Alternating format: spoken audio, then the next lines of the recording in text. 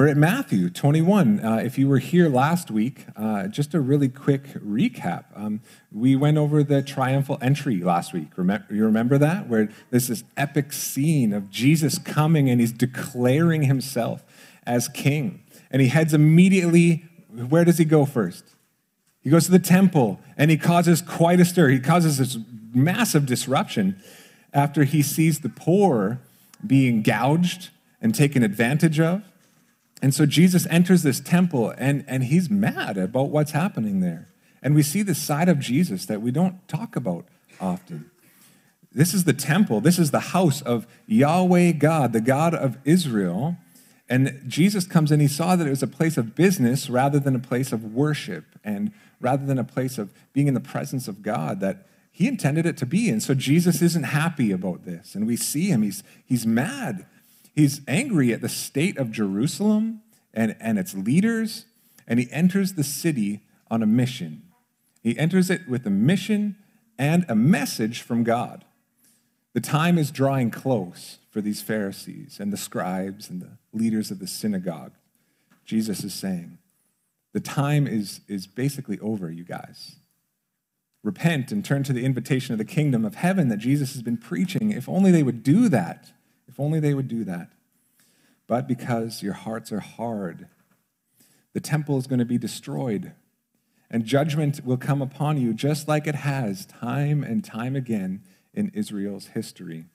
And so this is Jesus and his prophetic words. We looked at this last week, and it's a sad story. It's a sad story. Jesus cleanses the temple, but what does he fill it with immediately? The blind and the lame and children are then welcomed, and they're coming to him in that place, and they're being healed. And then Jesus gets into this verbal sparring match with some priests, and from there he goes out of the city, and he spends the night in this small town called Bethany, and he goes out for the night, has a rest, comes back to the city the next day, which we saw this weird story of Jesus just hating a fig tree, and he curses it, and it withers, and it dies.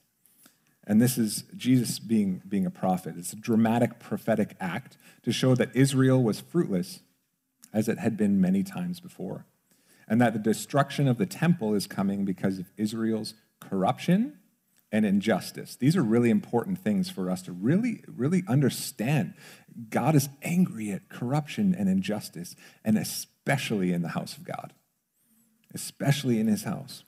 And as we continue on, we need to recap this because this all just goes together. This is one letter, the whole book of Matthew. So we need to consistently remember where we're at. But as we remember, I had said we're trying to finish Matthew by the end of the year, right? So we're going to be skipping. We're going to be going over large swaths of Scripture at a time sometimes, and then definitely leaving other points entirely alone. But we're going to pick it up exactly where we left off last time. And Jesus has now come back into Jerusalem, and it's on day 2 of his last week in Jerusalem. And so we see this in Matthew 21:23. Oh, I got to turn this clicker on. Sorry. We did so good with technical things normally, but here we go. Just got to turn it on. Matthew 21:23, and you can look in your Bibles if you want to. When he entered the temple, the chief priests and the elders of the people came up to him as he was teaching and said, "By what authority are you doing these things? And who gave you this authority?" So Jesus comes out of his rest at night, and he goes straight back to the temple. After that big scene the day before, he goes straight back to the temple, and he begins teaching. So crowds are forming around him, and the leaders of the temple are not happy. They're not happy. It just seems so obvious that they shouldn't be happy. He's coming into their place and teaching without authority, or so they think. And it's all so intentional, you guys. It's so intentional on the part of Jesus.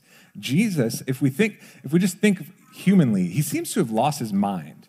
Riding into town, declaring himself as king, flipping tables in the temple, saying the temple is going to be destroyed, calling out their religious leaders for their hypocrisy. And now he's teaching in that temple without any official authorization. Once again, just keep it in the back of your mind. That's a really good way to get yourself killed. Exactly.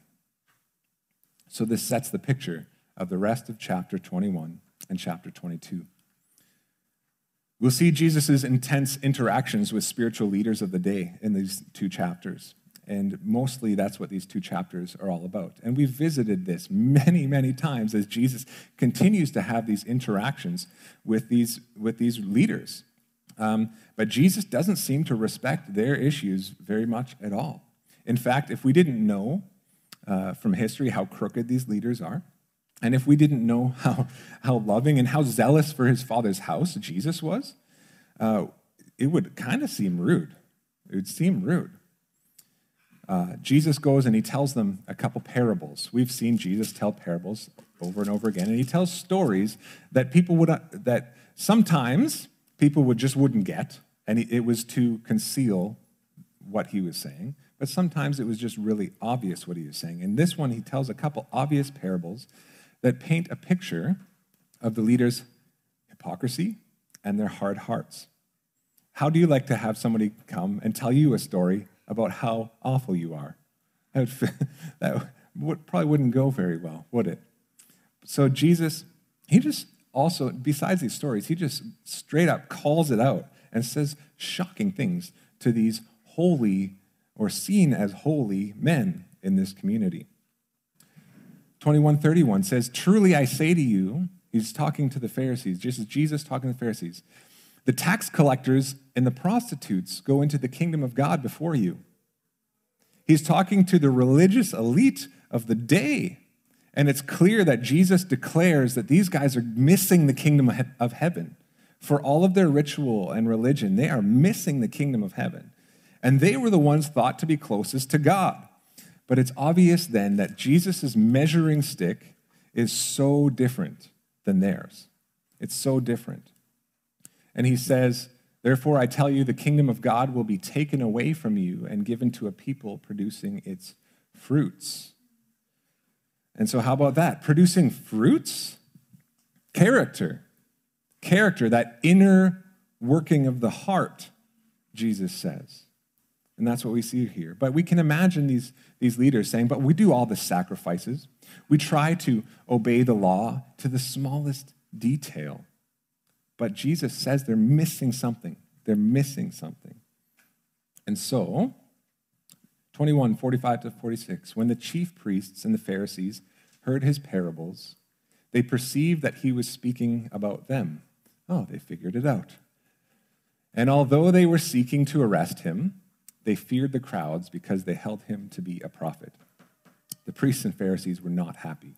Now it's their turn to be angry. They were being humiliated in their own space, in their own sphere of influence over these people that are now being talked to by this Jesus guy, the very people that used to notice them and praise them and play to their egos. Now they're listening to this Jesus guy talking about the ways of the kingdom and proclaiming the good news of the kingdom of heaven. This idea of the lowest becoming the greatest. These things, it doesn't tell us exactly what Jesus was teaching in the temple, but we know that Jesus' teaching was of the kingdom of heaven consistently. And so not only is this Jesus guy teaching those things and this grace and this invitation to the kingdom, but he was calling out the leaders for their hypocrisy in front of everybody. And so these guys kind of come to this point and they're like, oh, we got to do something about this. We got to do something about this guy. This is not okay.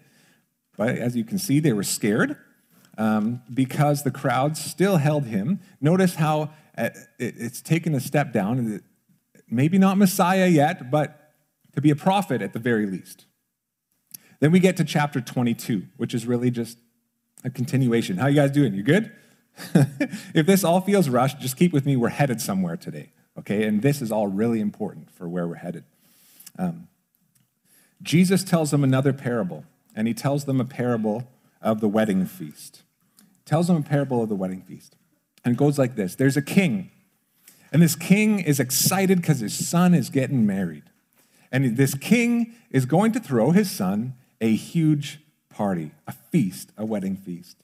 And so he sends invitations. He sends out some servants to the people that are invited to this wedding. And he sends these invitations, but the people that are invited wouldn't come. So the king hears this, and he sends other servants to go and once again say, hey guys, it's going to be so good. This time they actually go with a message to it's got everything. There's this massive feast. It's all ready to go. It is just picture your favorite foods, and it's endless supply, all you can eat. It's going to be a party. Come on, you guys. It's going to be so good. Just come on down. But again, the story goes, they ignored the invitation. They ignored the invitation. And not only that, but some servants that were extending the invitation were even killed by some who were invited to the party. And we're like, what? What? Well, the king, he was rightfully upset and angry about this. And this time he sends troops. He sends his army now to destroy those who were so awful to his servants and ignored his good invitation to the feast. Then he sent out servants to go into the street. And they just went out on the street, and whoever they could find, they were invited now. They could come and enjoy the feast that he had prepared. Now the wedding hall would be filled with guests. You guys tracking with this story? We can understand what's happening here. The guests were now ready for this party, and they come to the party. And I have no doubt they were incredibly grateful for the opportunity. Now, the story, I always have thought, it seems like it could end there, and there would be so much to glean. But it keeps going. The king comes into the festivities, and this party is happening, and all these people, just a ragtag bunch, they're all together. And the king comes in, and he sees a guy who doesn't have his wedding garment on. How can you be in here if you aren't ready, if you don't have your coat? You didn't get your coat. And so this guy is tossed. He's tossed out of the party, where it describes there will be weeping and gnashing of teeth. And then the parable ends. There's that extra little bit. I always feel like it's an extra little bit at the end, but it really makes the parable really drive something home. And we're like, whoa. It was very clear what Jesus was saying to the priests and the Pharisees. Israel, you guys have had every opportunity. You have been invited into my abundance time and time again. I sent the prophets to invite you, and I gave you second chance after second chance after second chance, and you would not come. And so now this invitation is going out from beyond you. And those who are happy enough to welcome that invitation, who would receive that garment, are able to be there. You were the first ones, the beloved who were invited to the feast. That's true.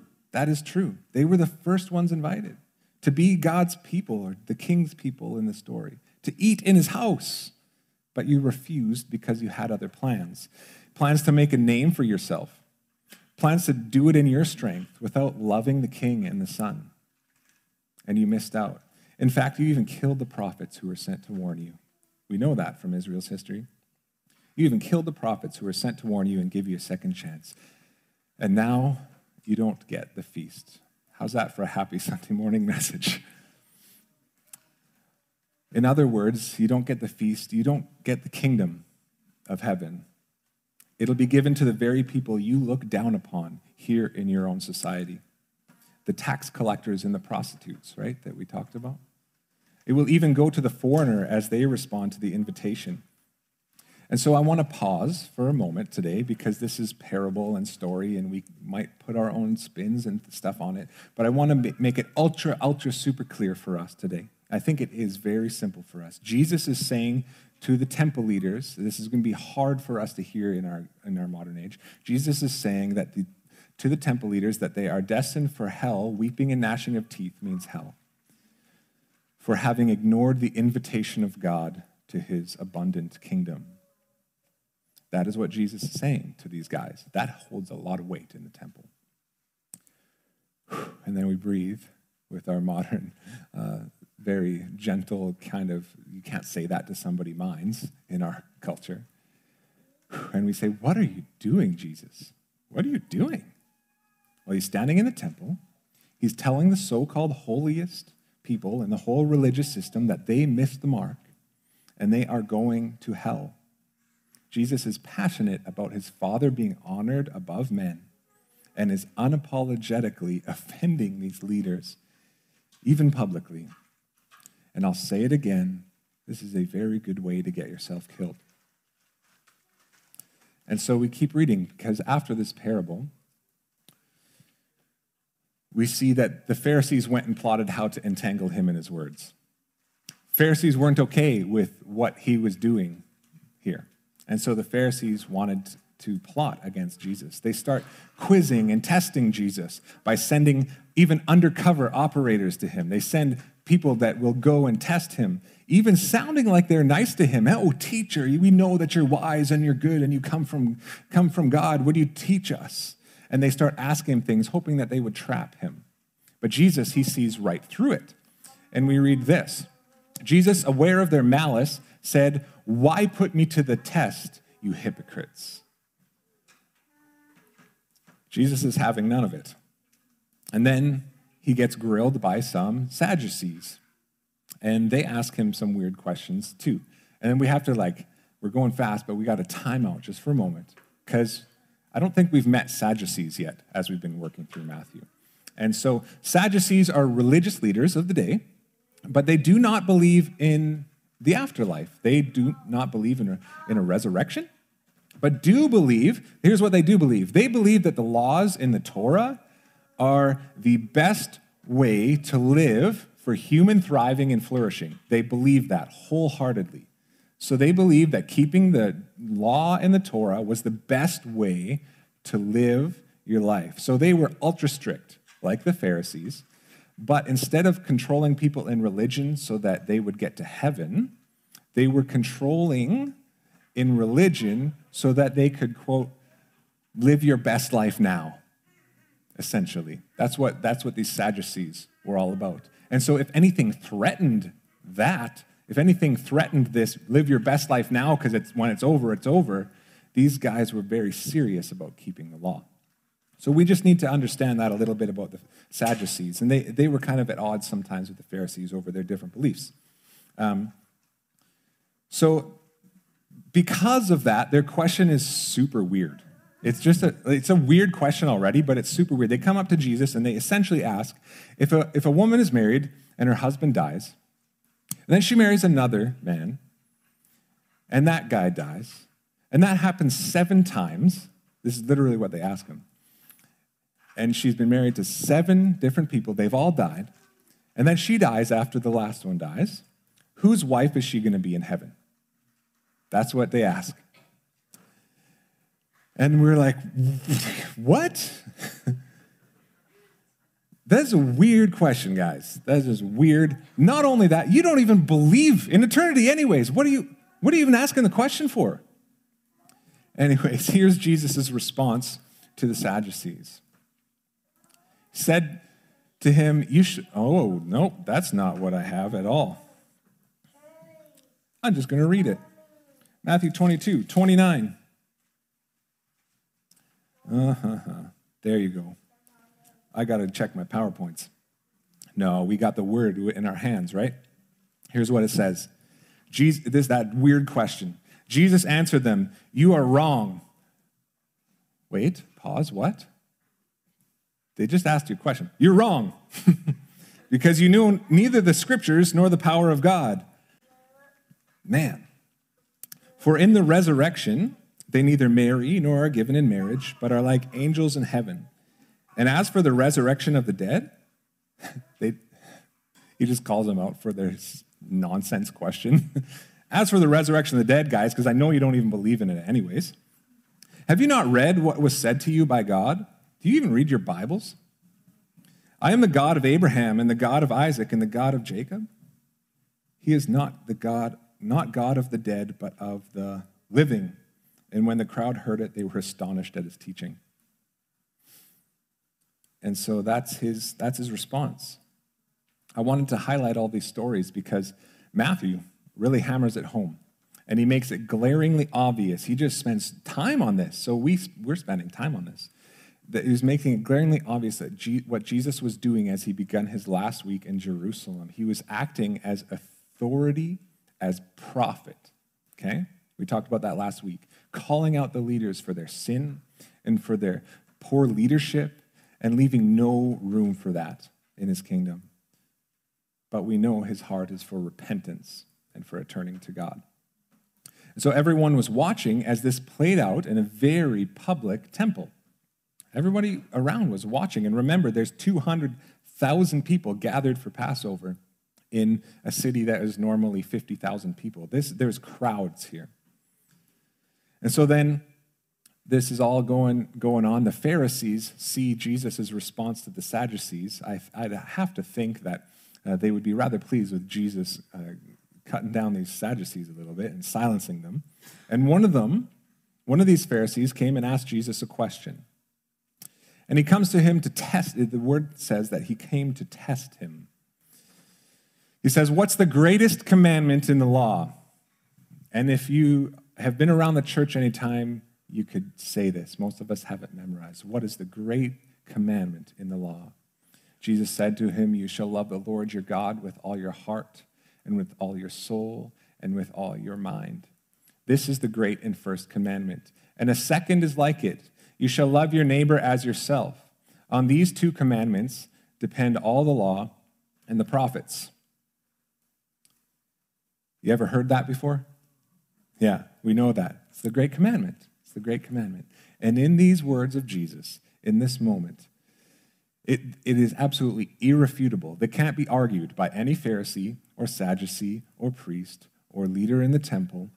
And we find something in these words staring not only those leaders, but us, square in the face, that stands in stark contrast to what Jesus has been addressing with the leaders the whole time.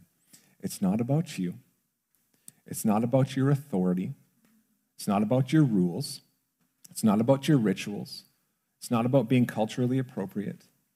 It's about love. It always has been, and it always will be about love. And Jesus is saying to the Pharisees, you guys have missed the mark. You have missed the mark. And he's saying that to these temple leaders. And I have to ask this the question today, how about us? You can only you can answer that before the Lord.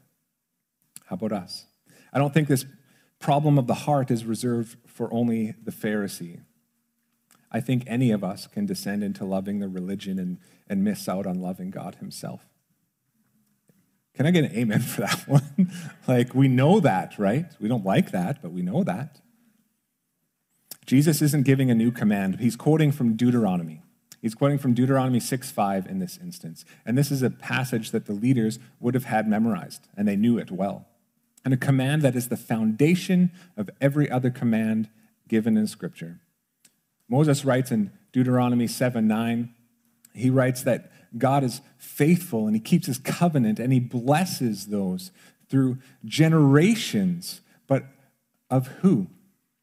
It says, the faithful God who keeps covenant and steadfast love with those who love him and keep his commandments. Those who love him and keep his commandments. King David was commended not for his achievements as much as being known for being what? We say it all the time. What was King David known for? A man after God's own heart, right? He's a man after God's own heart. Similarly, the Apostle Paul, he writes in this famous verse in Romans 8:28, we know that for those who love God, all things work together for good. For those who are called according to his purpose. We often want to say, all things work together for good because of God. Lots of people use that verse that way. For those who love God, all things work together for good. To those who love him with their heart and with their soul and with their mind and with their strength, as it adds in the Gospel of Mark. And so all this setup with Jesus and the hypocritical leaders, it draws us in to this thought in the Great Commandment. The greatest commandment is to love God with absolutely everything we've got. And the second is like it, then to love others as you love yourself. And so if these guys, and if we, let's not get ourselves off the hook, if these guys and if we would truly get that, loving God and loving others, we would truly be blessed. Really, really, I think that if you want to talk live your best life now, that's your best life forever. That's your best life forever. Jesus says if we can get this, and we can't apart from him, everything else plays itself out. It really does. He says all the law and the prophets are fulfilled in these two. Really, everything else that God commands is played out in these two. Love God and love people. And here, we always say, love people extravagantly, right? Well, it's surprising to some of us. It's surprising to many. The Old Testament, this is its foundation as well. The Old Testament covenant recognized that a relationship with God wasn't based only on these rules, but that it came from within. A relationship with God came from within. That's really important for us. It's not from the keeping of the law, but it's from the heart. Love God with all your heart. With your heart, right? As Proverbs 4:23 says, from a person's heart flows the springs of life. And without your will, your passions, your affections, your desires aligned with and aimed towards God, this life of love is impossible. It's impossible. And so the word tells us to guard our hearts many, many times. Guard your hearts. Moses calls Israel. He says, know in your heart that as a man disciplines his son, the Lord your God disciplines you. Like in your heart, know this. That the law wouldn't just be duty, but be in their hearts. These words that I command you today, when it's commanding the Old Testament law, shall be on your heart. Shall be on your heart. And what are the Psalms? As we read the Psalms, but a bare heart before God the Father in lament and praise and worship. We need to not only intellectually try to understand God's words and in our own strength then keep his commandments, although it will take effort, of course. But we need to instead allow understanding from the Holy Spirit, you can't do that without being humble, to seep into our hearts and to see his greatness, to see God's greatness. His love for us, for you, his love for you is amazing. And his love for the world around you, which plays out in how we love people. And it's when we understand his heart, that we give him ours. That we give him ours. It says we love because he first loved us. Amen? And so along with our hearts, we're called to love God with our soul. With our soul. What does that even mean? Love God with your soul. The first 5 books of the Old Testament, the Torah, when it talks of the soul, it talks about, it's this concept, and we don't really have a great way of explaining it, but it's the whole being of a person, of a living person. It's this whole being, like who you are in the depths of your being. The heart can be included in this, but it's so much more. Jesus is saying that everything within us is to declare a love for God, loving God with, yes, emotion and passion and zeal and a hunger for him, being thoughtful, as well as how we talk, what we do with our bodies, how we react in hardships, how we use our talents, the list goes on, is all included in loving God with our souls. Our entire being is to genuinely love God. And then what happens is then we display this inner reality. It just flows out of us, right? From the heart flow the springs of life. It flows out of us with our soul. With our soul, we're to love God. And then to love God with our minds. Love God with your mind. To intentionally focus on our Savior. Turning our minds, it's this idea in the Psalms of meditating on him. Of turning our minds to God over and over. That's worshiping him, actually. turning our minds to his story when we're actually prone to make things all about us. We turn our minds to his story when we're prone to think that we're the center. We turn our minds to his faithfulness, and we're intentional about that, to his love and to his grace, instead of maybe having pity parties or trying to gain all you can for yourself. We turn our minds and love God in this way, allowing that to inform your heart and your soul and to love him in obedience, as the word says, right? The word says, we looked at it so many times, that to love him is to obey his commandments. And to love the Father is to obey him, And honestly, if we love God, loving others will be a natural byproduct. I totally believe this. Man, I have tried to love others in my own strength so many times, and people just drive me nuts. In my own strength, without the love of God pouring into my heart because I'm loving him, it's hard to love others. But we need that. We need these work in tandem, okay?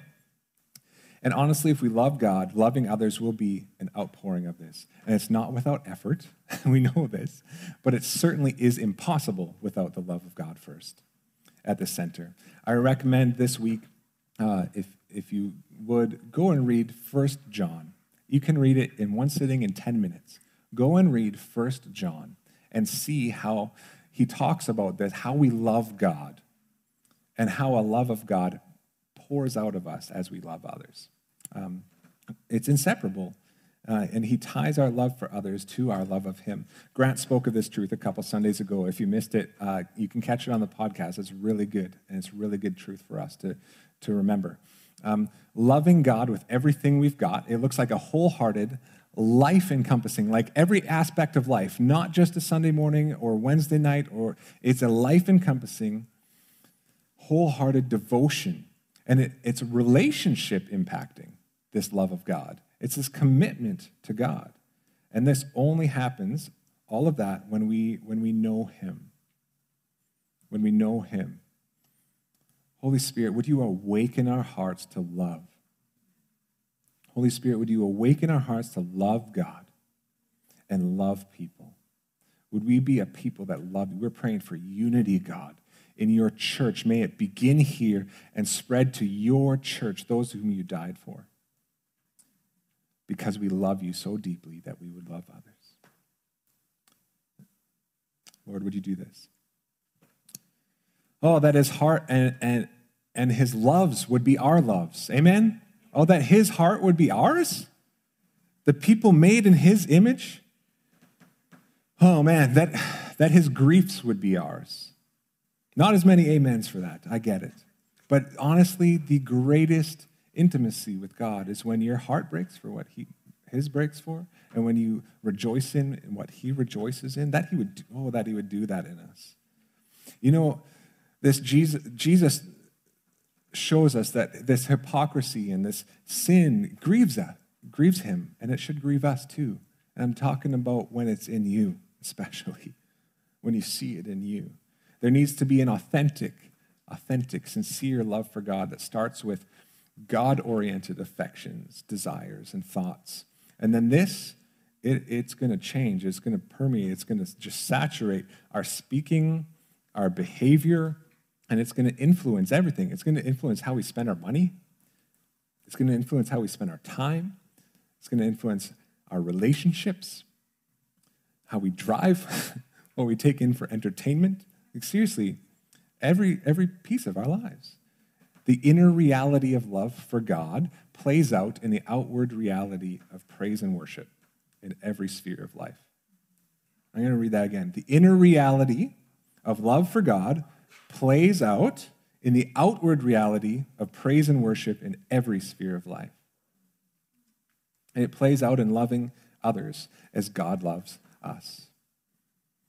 I don't know about you, but aren't you thankful that it's not all about the rituals and the rules and trying to have everything together like these Pharisees were trying to do? We can just agree that grace is amazing, amen? I mean, don't get me wrong, God calls us to holiness. He does, but only out of a deep, loving, heart heart-changed obedience. Heart-changed obedience to a loving and lovely Father. No one else is worthy, not even close, and no one else will satisfy like him. The Pharisees and the priests and the Sadducees, they had the outside works down fairly well. Better than probably most all of us here. They had the outside works. I would be willing to bet. On the outside, they were doing the stuff, but inside, their lives were anything but governed by a deep love for God, which is the foundation from way back in Deuteronomy. That was the expectation for a relationship with God. So let us never go through the motions of empty religion.